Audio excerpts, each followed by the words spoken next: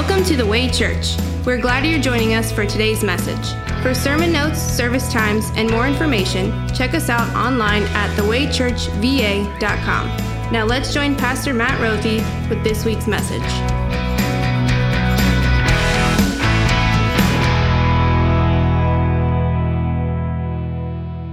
What is the meaning of life? It's an age-old question that many different people have asked and many different people have answered in a variety of different ways. But this morning, I'm asking you, what's the meaning of life? I'm not sure if it's me or I just sensed it, but I felt a collective groan of, please, Pastor Matt, I have not had enough coffee to start answering deep existential questions like this at 10 in the morning. But I'm asking you to think about that answer. What would you say the meaning of life is? Let me put it a different way for you. What makes life significant? What makes your life have purpose? To prime the pump a little bit and to get you thinking, let me share with you what some of the most brilliant philosophers, authors, and people have said throughout time in answer to that question. What's the meaning of life? Aristotle, Greek philosopher, said happiness is the meaning and purpose of life. The whole aim and end of human existence. It's happiness. Also, along those lines, but with a little different nuance, Epicurus, also a Greek philosopher, said, eat, drink, and be merry, for tomorrow we may die. Also, thinking about happiness, more about fun, merriment. We don't say be merry anymore, but we want to have fun, right?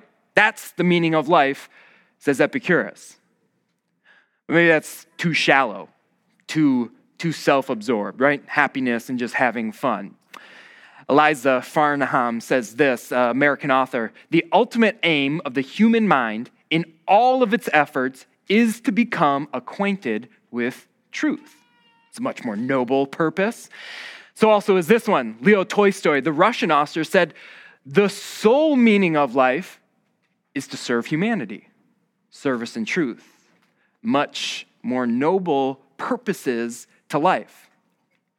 But not everyone shares such an optimistic outlook. Friedrich Nietzsche, the German philosopher, said, to live is to suffer. To survive is to find some meaning in the suffering. What's the meaning of life? It's simply to suffer and try to survive.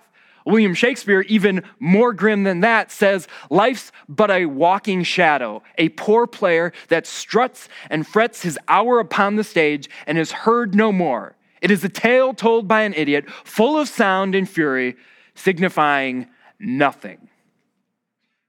That's the significance of life. Americans don't really like that very much. So the Arnold Schwarzenegger, the Terminator turned governor, he said the meaning of life is not simply to exist, not simply to survive, but to move ahead, to go up, to achieve, to conquer. It's a much more hopeful meaning of life. Here's another one. Joseph Campbell, famous professor, said, life has no meaning, but each of us has meaning, and we bring it to life. It is a waste to be asking the question when you are the answer. You are the meaning of life, is his answer. So what is it? There doesn't seem to be any consensus to that question. So what would you say? Let me give you just one more.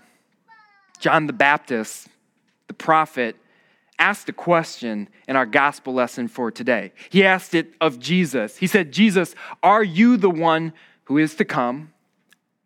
Or should we expect someone else?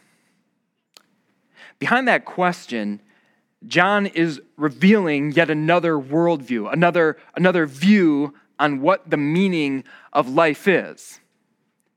And he gives an answer. More so, Jesus gives an answer in the way he replies to that question. Did you catch it? Hold that thought for a second because I'm not letting you get away with it that quickly. What would you say the meaning of life is? If someone were to ask you that this morning or prior to today, what would you tell him your purpose is on the face of the earth? Why your life has significance? It's a question that perhaps we don't take the time too often to pause and think about. And it makes sense, right? I know not many of us are authors or philosophers or people who have time and resource to just sit back and contemplate these questions, right? We have kids, we have responsibilities at home, responsibilities at work. So sometimes these kind of questions don't really get thought about too deeply. But what if there was someone that we could pay to think about this question for us? What if there was a scenario where there was a person who was the wisest person the world have ever seen, who had all the resources needed to answer this question? They had the time, they had the knowledge, they had the money, they had the resources, and they could answer this question. Well, did you know that actually happened? And his name was Solomon. Solomon, as we'll see here in just a second, was a man who was gifted wisdom, greatest wisdom this world has ever seen, by God himself. And on top of that, he was given other gifts because when God asked him, what do you want? He said wisdom, and yet he was still given riches. He was still given power. He was still given influence. And we have in the book of Ecclesiastes what is, from Solomon, a lifelong research project to the question we're considering today. What is the meaning of life? In that book, Solomon took all of the things that he had been given and he studied it. He studied this question using all the wisdom from God, and we'll get an answer. We're going to see what he says about the meaning of life, what it is that informs our biblical worldview about this question. Here's what it says to begin with. First, let me backtrack. Just so we know, in 1 Kings 4, this is what we read about Solomon, that God gave wisdom and very great insight to him, and a breadth of understanding as measureless as the sand on the seashore. And in 2 Chronicles, we read that King Solomon was greater in riches and wisdom than all the other kings of the earth. That's what we know about him. And then here at the beginning of Ecclesiastes, Solomon tells us his purpose. He says, I applied my mind to the study and to explore by wisdom all that is done under the sun. Everything that happens here on earth. And this is what he came up with. He's answering the question, what is the meaning of life? And first, he pursued the concept of wisdom. And this is what he wrote. He said, I applied myself to the understanding of wisdom and also of madness and folly. But I learned that this too is a chasing after the wind.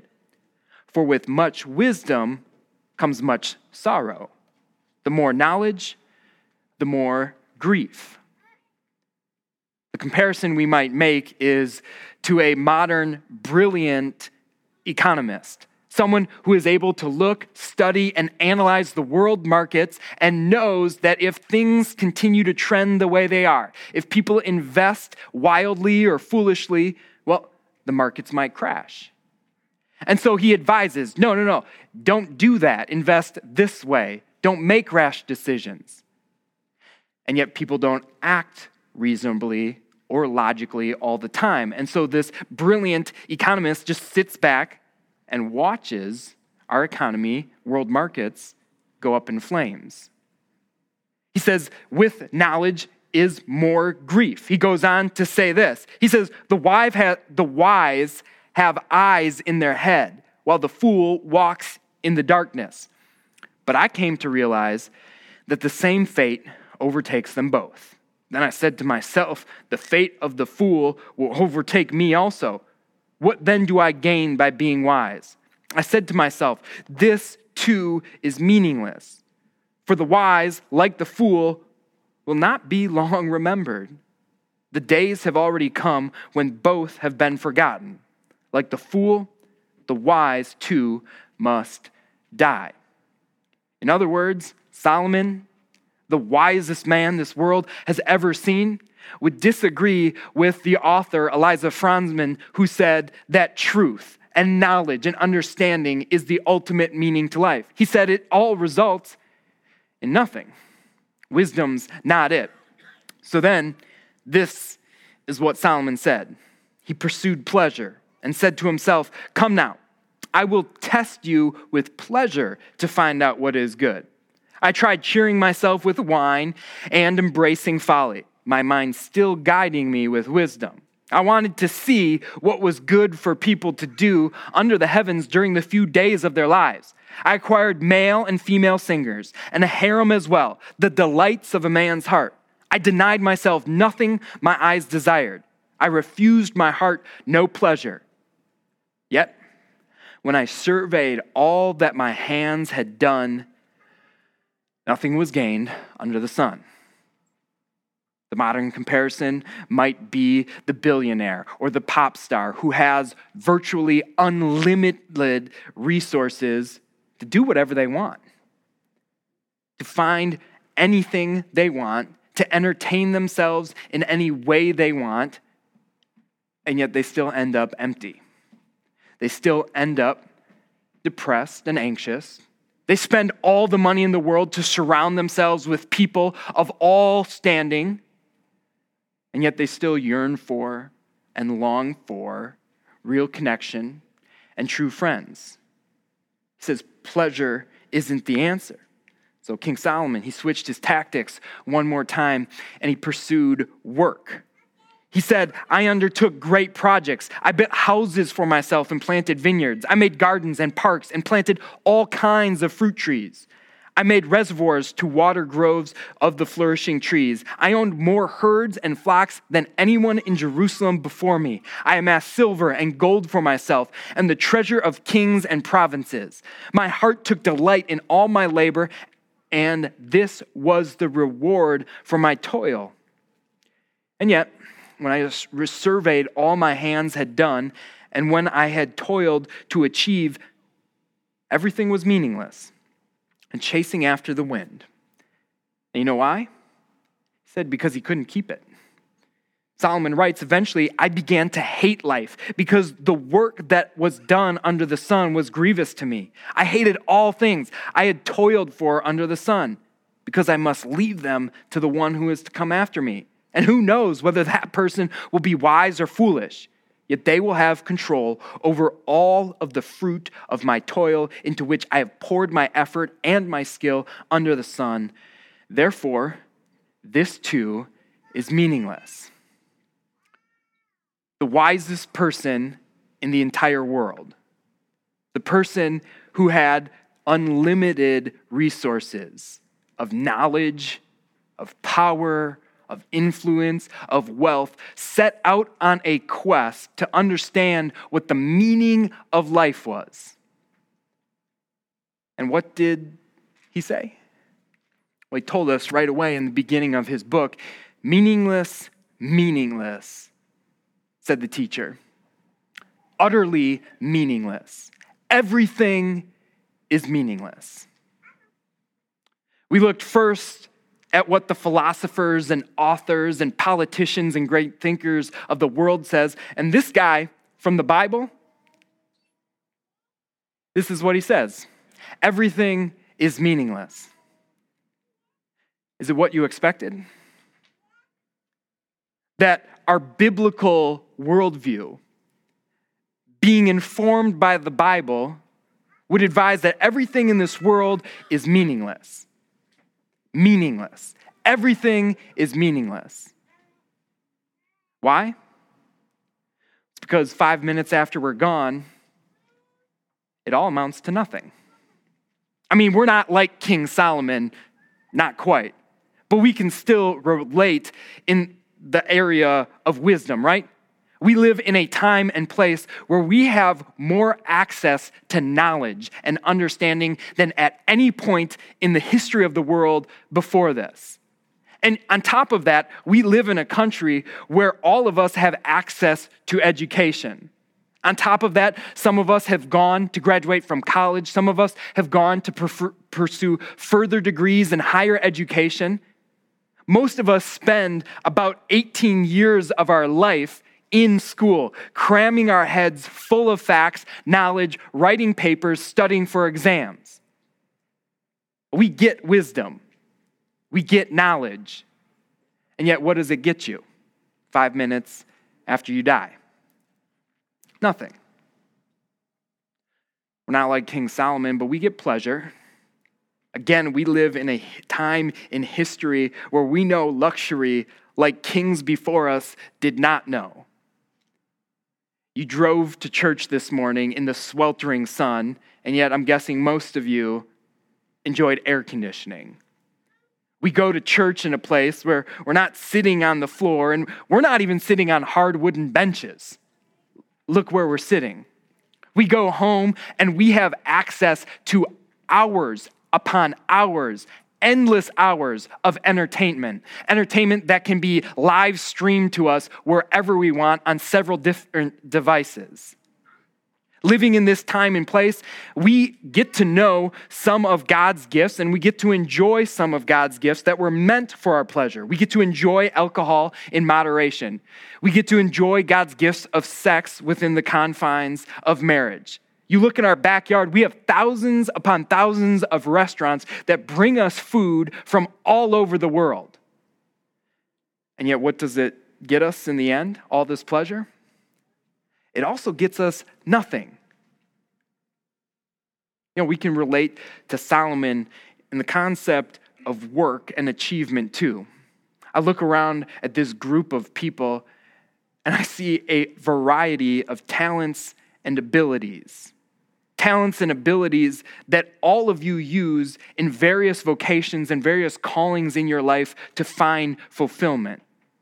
I know that you find fulfillment using your gifts at home or in the workplace to pursue progress, pursue achievement, pursue success. I know many of you have moved up rank, got promotions, moved to positions in your life where you have achieved success.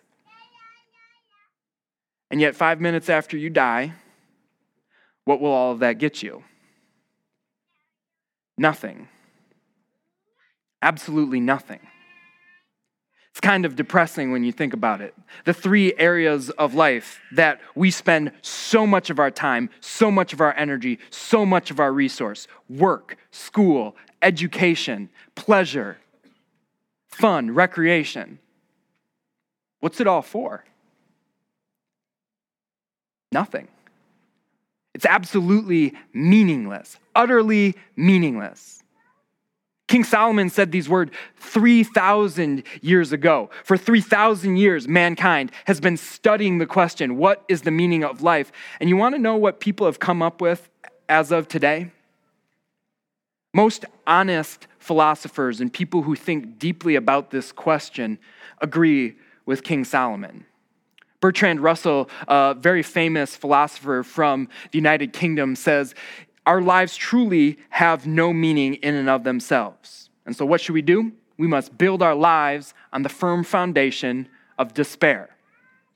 What he's saying is, your life is nothing. It is meaningless. There's only the ability to despair in the face of that. And so just make of your life what you can. Build your life on that foundation and just do what you can while you're here. But can we explore that for a second? Can we explore the logical conclusion of what building your life on the foundation of despair actually looks like? On what taking to its logical, consistent conclusion a life of meaninglessness looks like? I can give you an example by telling you a story. It's a story of a group of indigenous people that live in Canada. There's a particular tribe that lives in Canada of indigenous people that suffer from a suicide epidemic that is 30 times the rate of what other indigenous people suffer. And that rate is several times the rate of what the average Canadian faces as the likelihood of suicide being a part of their life. This has baffled the Canadian government, it has baffled the tribe that is affected by this, and it is particularly affecting the young people where an epidemic of suicide is robbing them of their lives. So the Canadian government went and it sent in teams of researchers, psychologists, and therapists to interview these people and find out what's going on. And you want to know what they discovered? Well, the fancy term is called identity erasure. In short, it means that the people who are taking their lives are doing so because they have no concept of identity. Their stories are all gone. You see, the tribe that is facing this problem is a tribe that has a rich history, a vibrant history of being a strong and successful people. And yet they also have a tradition of passing on to the next generation who they are with an oral history. And yet the elders are dying without passing that on to the young men and the young women. And so these young men and young women are living without any context of who they are and what it means to live. They have no context outside of their day-to-day existence about where they come from in their past and what their story means, therefore, for their future. They have no stories. Well, this has been researched and well documented that people need a story. They need what's called a meta-narrative. Have you heard that term before? It's a term that you can break down what it's about by looking at the words there. And meta means greater or beyond, and narrative means story. What the brightest scientists will tell you today, whether they're an atheist or a Christian, is that humankind needs a story. People need a story on which to hang their existence, their hope for the future, their identity from the past. It needs to be the backbone of who we are. Without it, our lives seem empty, pointless, and meaningless. And that is why John the Baptist asked this question. He wanted to know.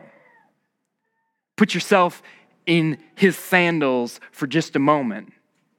John the Baptist sat in prison. He sat in prison and he knew it would be the inevitable end. He knew very soon his head would end up on the platter of King Herod.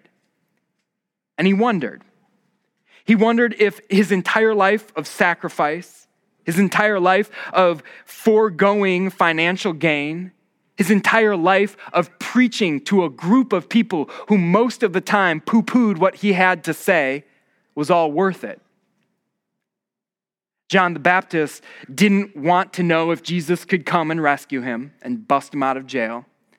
John the Baptist didn't want to know if Jesus could alleviate his suffering and pain in prison. No, what he wanted to know was if Jesus was who he says he was. Because he knew. He knew that if Jesus was not, the preaching was pointless. The faith was fraught with nothingness. The suffering was insignificant. And so he asked, Jesus, are you the one, or should we hope for someone else? That's what makes Jesus' answer so powerful. What Jesus said to him was this: the lame receive sight, the lame walk. Those who have leprosy are cleansed, the deaf hear, the dead are raised, and the good news is proclaimed to the poor. Blessed in anyone who does not stumble on account of me. Listen, do you understand what Jesus is saying in this reply to John? What he is saying is, John, your life has meaning. Your life has purpose because I am who I am. I am everything that has ever been said about me.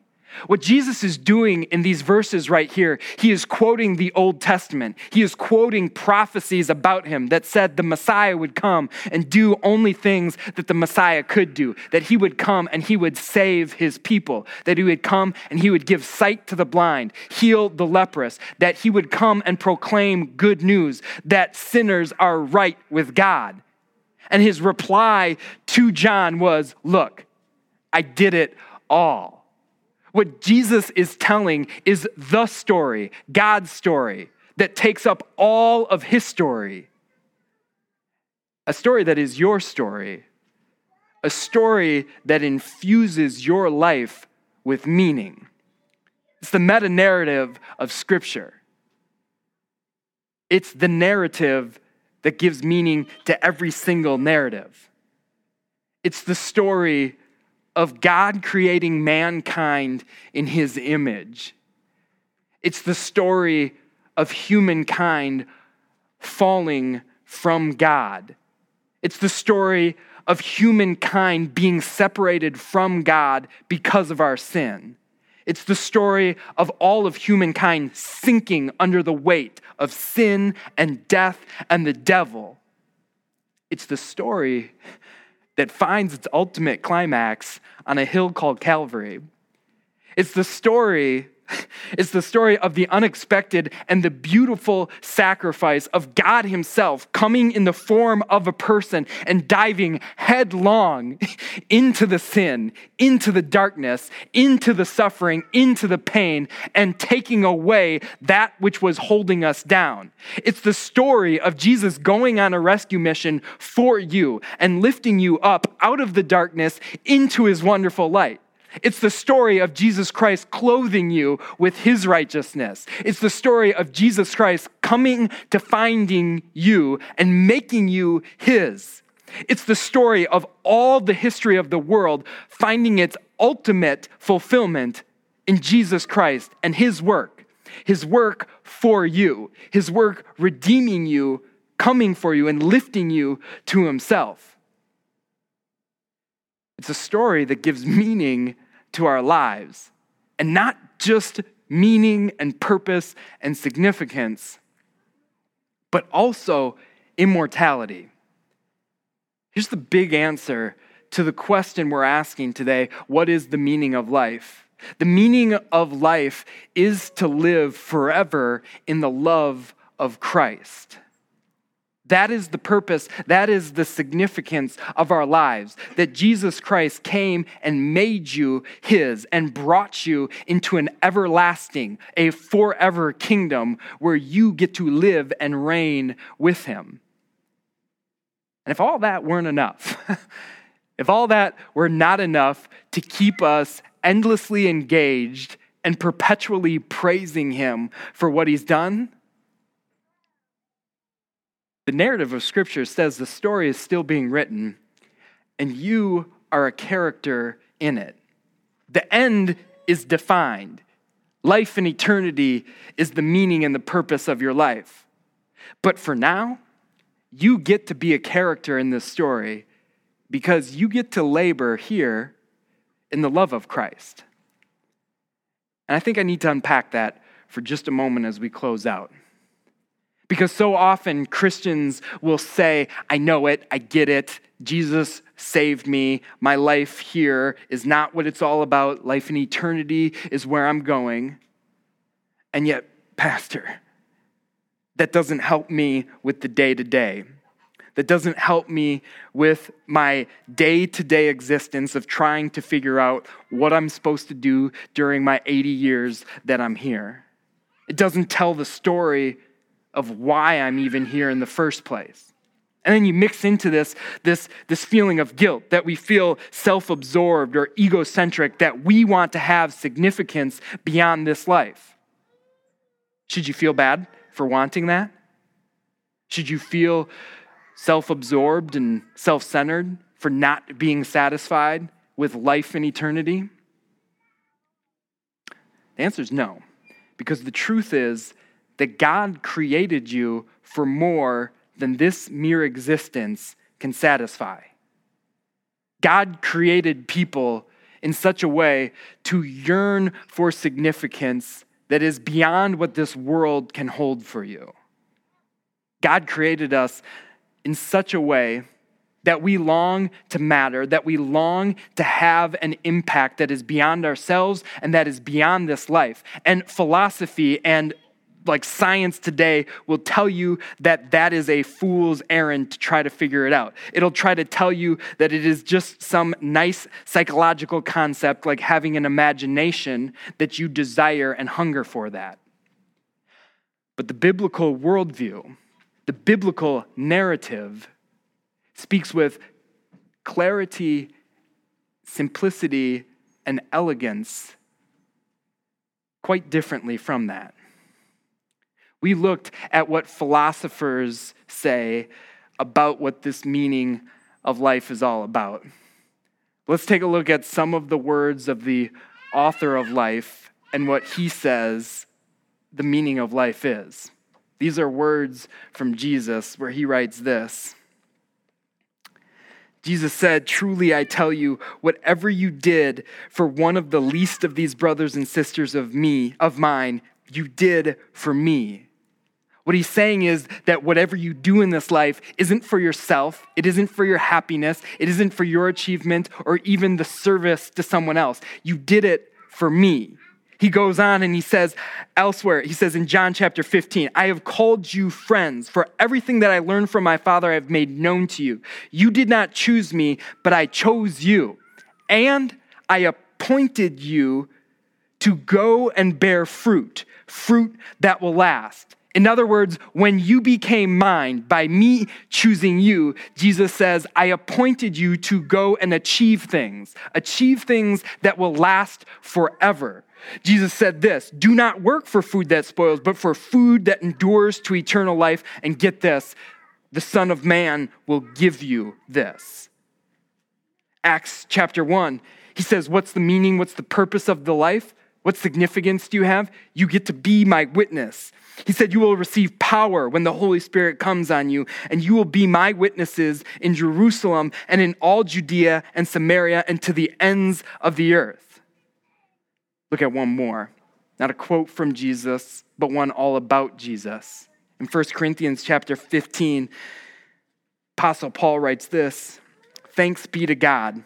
He gives us the victory through our Lord Jesus Christ. Therefore, my dear brothers and sisters, stand firm. Let nothing move you. Always give yourselves fully to the work of the Lord, because you know that your labor in the Lord is not in vain." According to the Christian worldview, according to the biblical narrative, you have words spoken into your life from the author of life about your life, that each and everything you do matters because it matters to him. Think about this for a second. Anything that you do for yourself, anything that you do for your gain, for your personal fulfillment, for your personal knowledge and gain will all result in nothingness, meaninglessness. And yet Jesus says, everything that you do for me, nothing that you do will ever be forgotten. And here's why. Because the one who lives forever lives to remember each and every one of you. That's meaningful. There's nothing about that is meaningless. Here's the point.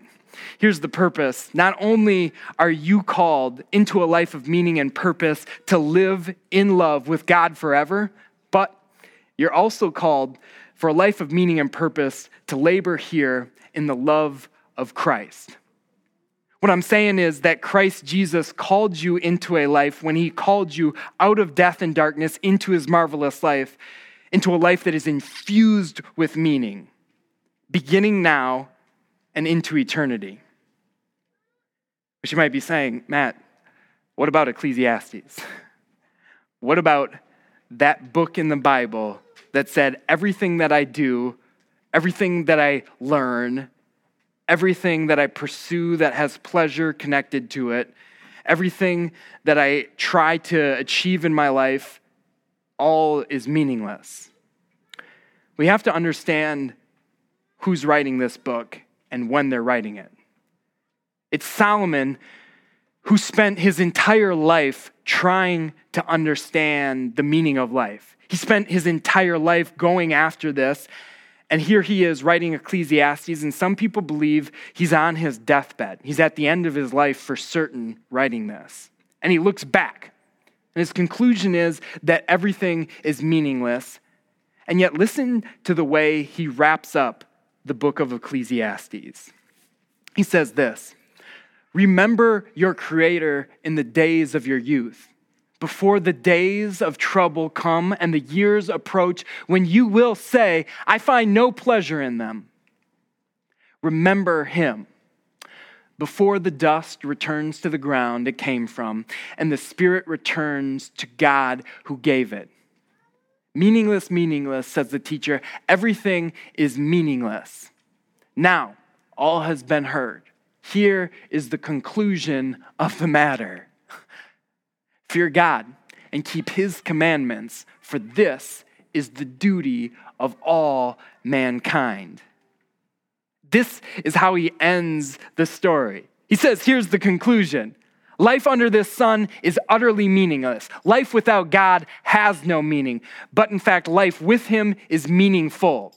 You might be able to put it this way, that life under the sun is meaningless, but life under the S-O-N, sun, is meaningful. Life under the Son of God, life lived in Christ, infuses your life with meaning. And now everything that you do, everything that you will ever do has meaning. The relationships that you have, the day-to-day things that you do, the way you handle sickness, the way you handle health, the way you handle failure, and the way you handle success is all changed. Your story is changed because it's brought under his story, a story that lasts forever.